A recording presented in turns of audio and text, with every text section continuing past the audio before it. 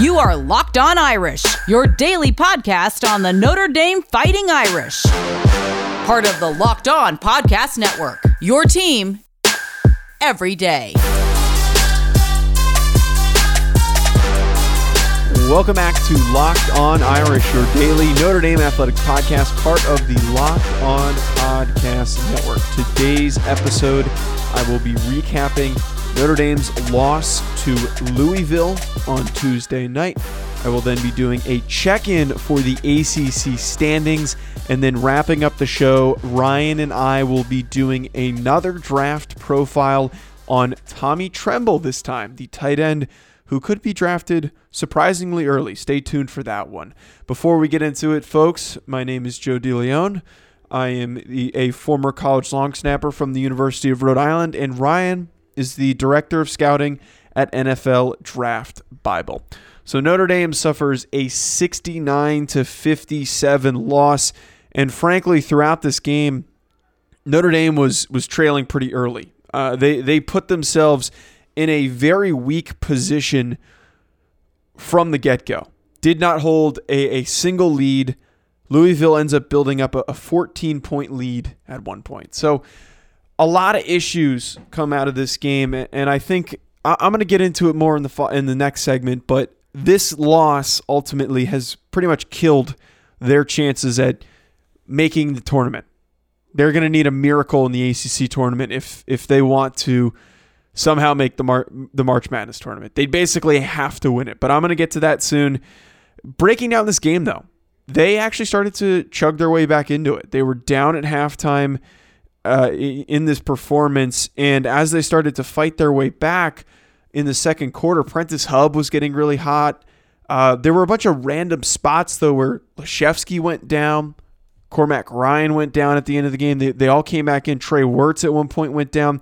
It seemed like this team was starting to be a little bit banged up. I don't know if it's fatigue or if it was just pure coincidence, but it did not look like this team was really able to handle playing in this game. Nate Leshevsky clearly rattled by something. 0 for 8, 2 points from him, only 4 rebounds. Durham has a pretty good game, 18 points for him, 6 rebounds. And then Prentice Hub, as I said, started to get hot in the middle of the second quarter. He goes 14 points, 4 for 8 from 3, and then ultimately he has 6 assists. And one of the issues that I think has been so easy to draw to in any of these losses for Notre Dame is typically problems shooting the 3-ball. And throughout this performance, they were chucking up shots that really were not there, and they were bricking them. That is what has been a big issue when Notre Dame has performed poorly, when they have struggled and when they've been outright beaten by opponents, is because they shot poorly from 3. And that's pretty clear from their 25% mark from 3. And it's not like they took 4 3-pointers in this game. They went 7 for 28. They went 7 for 28 from 3. So too many opportunities not hitting, and then an unwillingness to attack down low and try to create different offensive opportunities because the 3-ball was clearly not working. The other statistic that really draws my attention, and I talked about this coming into the game, that it worried me. Louisville had a pretty good rebounding team, and Notre Dame was not only out-rebounded by a significant margin, 45-30. Only able to get 5 offensive rebounds compared to their 14. So clearly not a good day at all. There wasn't a single guy who had over 8 rebounds, and that person was Cormac Ryan, who is not exactly the player that you want leading your team in rebounds. Jalen Withers, who we talked about before the game, ends up having a really good rebounding performance for Louisville, 13 rebounds. And then on the flip side of things, Malik Williams, their center, has 10 rebounds. So it's not like they got blown up by a team that was a high-powered offense. This was the case of Notre Dame getting bullied down low, not being able to have diversity offensively, And because of that, Louisville was very easily able to choke out the 3-point opportunities that were presented to Notre Dame. I'm going to talk a little bit about the ACC standings before we get into some football. Before I get to that, though, folks, I want to talk to you about Built Bar. Built Bar is the perfect bar for me and anybody that is a health-conscious person. And the new and improved Built Bar is even more deliciouser. 18 amazing flavors, including nut and non-nut flavors. There are so many interesting ones to choose from. You've got double chocolate, salted caramel. Those are the originals. The new ones, caramel brownie, cookies and cream, cherry barcia, lemon almond cheesecake. That's just to name a few. The bars are covered in 100% chocolate, and they're soft and easy to chew. And as I said, Built Bar is perfect for me when I'm running on the go and I just need something to eat to get me onto the next thing. As somebody with a busy schedule, having that opportunity to eat something healthy and quick is so impactful. And folks, you should definitely try it out too.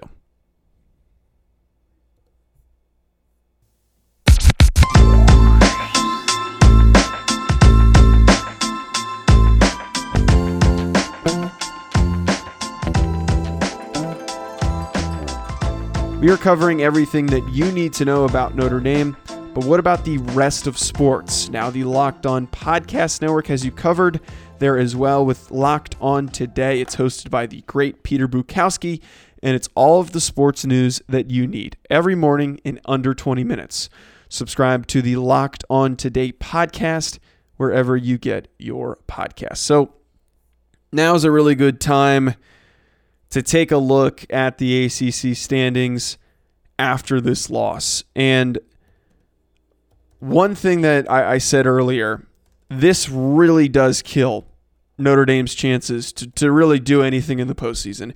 And I was probably more optimistic than most were. I think from what I was hearing from just general basketball analysts, they were saying that Notre Dame was pretty much a long shot to make it into the tournament. But what I was trying to preach and talk about was if they did well in a specific stretch of games, they could have turned or placed themselves in a position to end up making the tournament. They were going to be right at 500 probably at the end of the season based on the trajectory that they had. But if you finish in the top of the ACC standings with a number of big in-conference wins, the argument could have been made. And that was what they were talking about tonight with Louisville, who moves all the way up to fourth right now in conference. They're fourth now after this win. But now Notre Dame has created distance behind NC State, who's above them, who they do play soon. And there's now a gigantic gap between them and the crop of teams that I had previously talked about as the one that Notre Dame could blow past if things worked out. Syracuse is 7-6, Georgia Tech is 8-6, Clemson is 7-5, and with a 6-9 in conference record, they are pretty much locked into the spot that they're in, which is the bottom third of the conference. They're probably not. I don't see them getting passed by Pittsburgh, but just looking how this currently feels and how it looks, they have put themselves into a spot where not much can come of this. And I'm not coming out here saying like, oh, the season's done. It's kaput. There's no point in covering it. We're still going to cover the games. We're still going to talk about the ACC tournament. Anything can happen, so we're still going to cover it. But right now, I think this is a scenario where it's time to start looking ahead. It's time to start looking towards next season, because next season is going to be, I think, the big one for Notre Dame. It was a strong veteran core that Notre Dame had coming into the season. And that core, not all of them were playing before it, but they all were able to get onto the court as the starting rotation. And when you have guys like that, guys like Cormac Ryan's not returning, Dane Goodwin, Nate Laszewski, you have Prentice Hub. Those guys are so talented. Trey Wirtz. After all of the adversity they've been through this year, it is only going to help them for next season. And as we've seen, folks, the teams that are the most successful in college basketball are often the teams that have the best veterans and the most veterans. And I think that there's a lot that can be taken away from this year. And I think at the end of the season, we'll probably talk a lot in terms of just season takeaways. How we felt about the performances of specific guys and maybe what to expect going forward. Coming up to wrap up the show, we will be doing another NFL draft prospect profile, this time for Tommy Tremble. Before we get to that, though, folks, I want to tell you about BetOnline. BetOnline is the fastest and easiest way to bet on all of your sports action. Football might be over, but the NBA, college basketball, and the NHL are in full swing. BetOnline even covers award shows, TV shows, and reality TV. Real-time, updated odds and props on almost anything that you can imagine. BetOnline has you covered for all of the news, scores, and odds that you need. It's the best way to place your bets, and it's free to sign up. Head to their website or use your mobile device to sign up today and receive your 50% welcome bonus on your first deposit. BetOnline, your online sportsbook experts.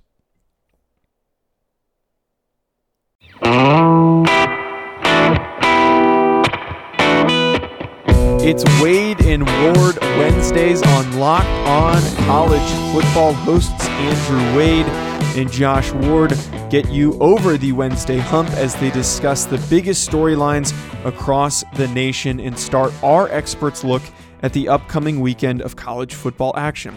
Subscribe to Locked On College Football wherever you get your podcasts. So, Ryan, let's dive into Tommy Tremble, who is our next prospect that we are going to profile to wrap up today's show that was very basketball heavy.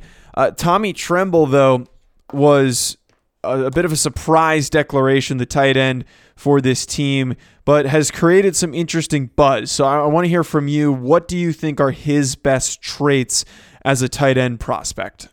Well, he really surprised us, obviously. We've talked about that, adamantly at this point a bunch of times. From all the people that I keep talking to, though, the beat writers and reporters from that cover Notre Dame, it actually wasn't a huge surprise for them. They kind of expected it a little bit just based upon what they were hearing. For Tommy, he's an interesting player. He's absolutely interesting because you're going to look at the production side of everything, right? You're going to look at, I think he only had like 19 receptions this past year, a little over 200 yards. And you're going to say, why was this the right move now for a guy like Tommy Tremble who has not produced at a high level? Like, why is it the time now? But then you watch his game and you realize he's not quantified just strictly by amount of catches that he has, because he does a lot of things very well. He's a nice athlete. He has that upside as a pass receiver. What he does well is he can fit in so many different situations and so many different roles because of the blocker that he is and the flexibility that he has. Inline, H-back, at fullback at times. He can do a little bit of everything. So I think that the upside is nice, but I think the floor is actually pretty substantial here, which you hear about a lot. Usually guys are high floor, high ceiling, low floor type of prospect. For me, Tommy is substantial ceiling, like it's okay, but the floor is really nice because I think that at worst he's a very solid role player. And in an offense next year that still has a guy like Michael Mayer who's going to take even more of the volume, it just kind of made sense for him in this situation. But I think that he is going to go higher than a lot of people think, not because he was the most productive player, but because you can see the upside as a pass catcher. But at worst, there is that substantial floor as a blocker, as a person that has some alignment versatility, role versatility. I think Tommy Tremble is a good football player who has a chance to stick for a long time just because he does the dirty work, the little things that don't quite get quantified in a box score. And honestly, I think part of the reason why he might be, or was originally not really thought of as a highly draftable guy, he's going to be not a top 5 player, but probably somewhere in the top 10 of the tight end group. I think the big reason why was the emergence of Michael Mayer. Tommy Tremble is basically forced into a secondary role, but he was still very highly productive, had a really nice impact, especially as a blocker. And some team is going to want to take a guy like Tommy Tremble, not to turn into their tight end one in a high-impact player, but a lot of NFL teams like having multiple tight ends that have different skill sets. So if you go and grab Tommy Tremble, he can have a pretty good impact for your team if you are a multi-tight end usage team. Now, as we typically do, what would you say his round projection is? I think if we talk about him in the top 5 tight ends, that's a little bit too rich, but I feel as if round 4 is probably a really good spot for him with the potential to go higher. Well, we talked about this on Believe in NFL Draft Prospect podcast, right? So, I think that from everything we're hearing from the talking heads that have all the league inside, the guys like Dane Brugler from The Athletic and Mel Kiper and Todd McShay and that group of individuals, Daniel Jeremiah, they're all saying similar things. And Dane Brugler put it out quite simply. Round 2 through 4. That is the range for a guy like Tommy Tremble. I'm on the back end of that, and I don't want to sound like I'm a pessimist in any way, a negative on Tommy, because I really do like Tommy.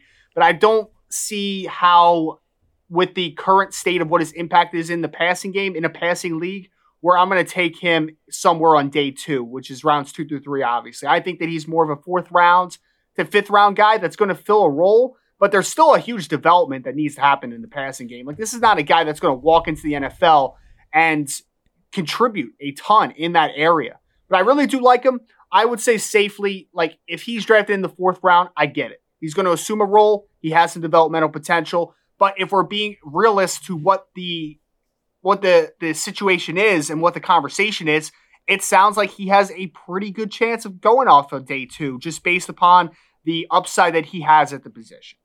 And I think one thing that might hurt him a little bit is the guys ahead of him who had bigger roles and had more production.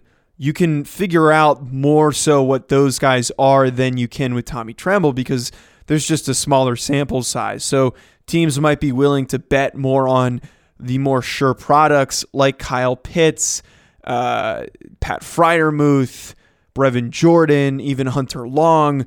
And that's kind of when you start to hear Tommy Tremble's name come up as 5 and later in the ranking. So I do agree with you on that sense. I think that probably makes the most realistic sense out of this. If you had to pick some best fits, you've got 4 teams here that could be interesting options for him. Yeah. Well, I think that we saw a little regression offensively with the Baltimore Ravens this year. And we know that this team wants to run a bunch of 12 personnel. They want to run some 13 even at times. They love their tight ends. Mark Andrews is a darn good one. But Mark Andrews is more of that flex tight end that could play in the slot and is more of he's a big wide receiver, to be honest, right? So they lost a guy like Hayden Hurst, who did a lot of the dirty work in the run game. And Nick Boyle, while he's a good run blocker, it just doesn't bring as much in the passing game. And I think that really did limited the Ravens offense a bit, having that partner for a guy like Mark Andrews in that 12 personnel. So I think the Baltimore Ravens make a ton of sense. Let Mark Andrews be the receiver that he is, but also have the speed element that Tommy Tremble brings, but also the blocking. I think that those two could couple together so well, and it would make a ton of sense for that fit. I also put down the Pittsburgh Steelers. We have not seen the Pittsburgh Steelers have great productivity at the tight end position pretty much since Heath Miller, left the team several years ago. Vance McDonald had one season that was okay. Eric Ebron is just not dependable at all. I think that they are in desperate need of an influx of talent at the tight end position, because I don't think that they have anybody right now that really gets you worried in either the run or the pass game. So I think Tommy Tremble is a good developmental option, and then at least a role player early on for the Pittsburgh Steelers. I also put down the Los Angeles Rams, who they also love their 12 personnel. They have Tyler Higbee. They have Gerald Everett. Gerald Everett is set to be a free agent this offseason. And when you're talking about what Gerald Everett does well, that flex ability, could play in the slot, could play at H, could play fullback, could do different things. That is where Tommy Tremble I see similarly. So for me, if we could couple Higbee with a guy like Tommy Tremble, I think that it would be a nice pairing for the Los Angeles Rams. And then the last team, just simply because they're losing their tight end potentially in free agency, we're talking about Jonnu Smith from the Tennessee Titans, who is very similar size, similar style, not quite the blocker that Tommy Tremble is, but he's that flex tight end who can do a little bit of everything, has yak ability. So they're going to need to figure out what the next step is if they do not re-sign Jonnu Smith. And I think from a stylistic and a physical perspective, just body typing wise, I think that the comparison between Tommy Tremble and Jonnu Smith from at least a physical perspective does make a lot of sense. Yeah, and all those teams, I really like those fits. So I think next we're going to be doing Ian Book. Realistically, we're trying to go in a somewhat of an ordering based on their draft stock right now. So stay tuned for the Ian Book one. We've got a lot of stuff to continue to cover this week. We've got lacrosse starting up this weekend. We've got baseball starting up this weekend. So we're going to be doing some previews, talking about all of that fantastic stuff.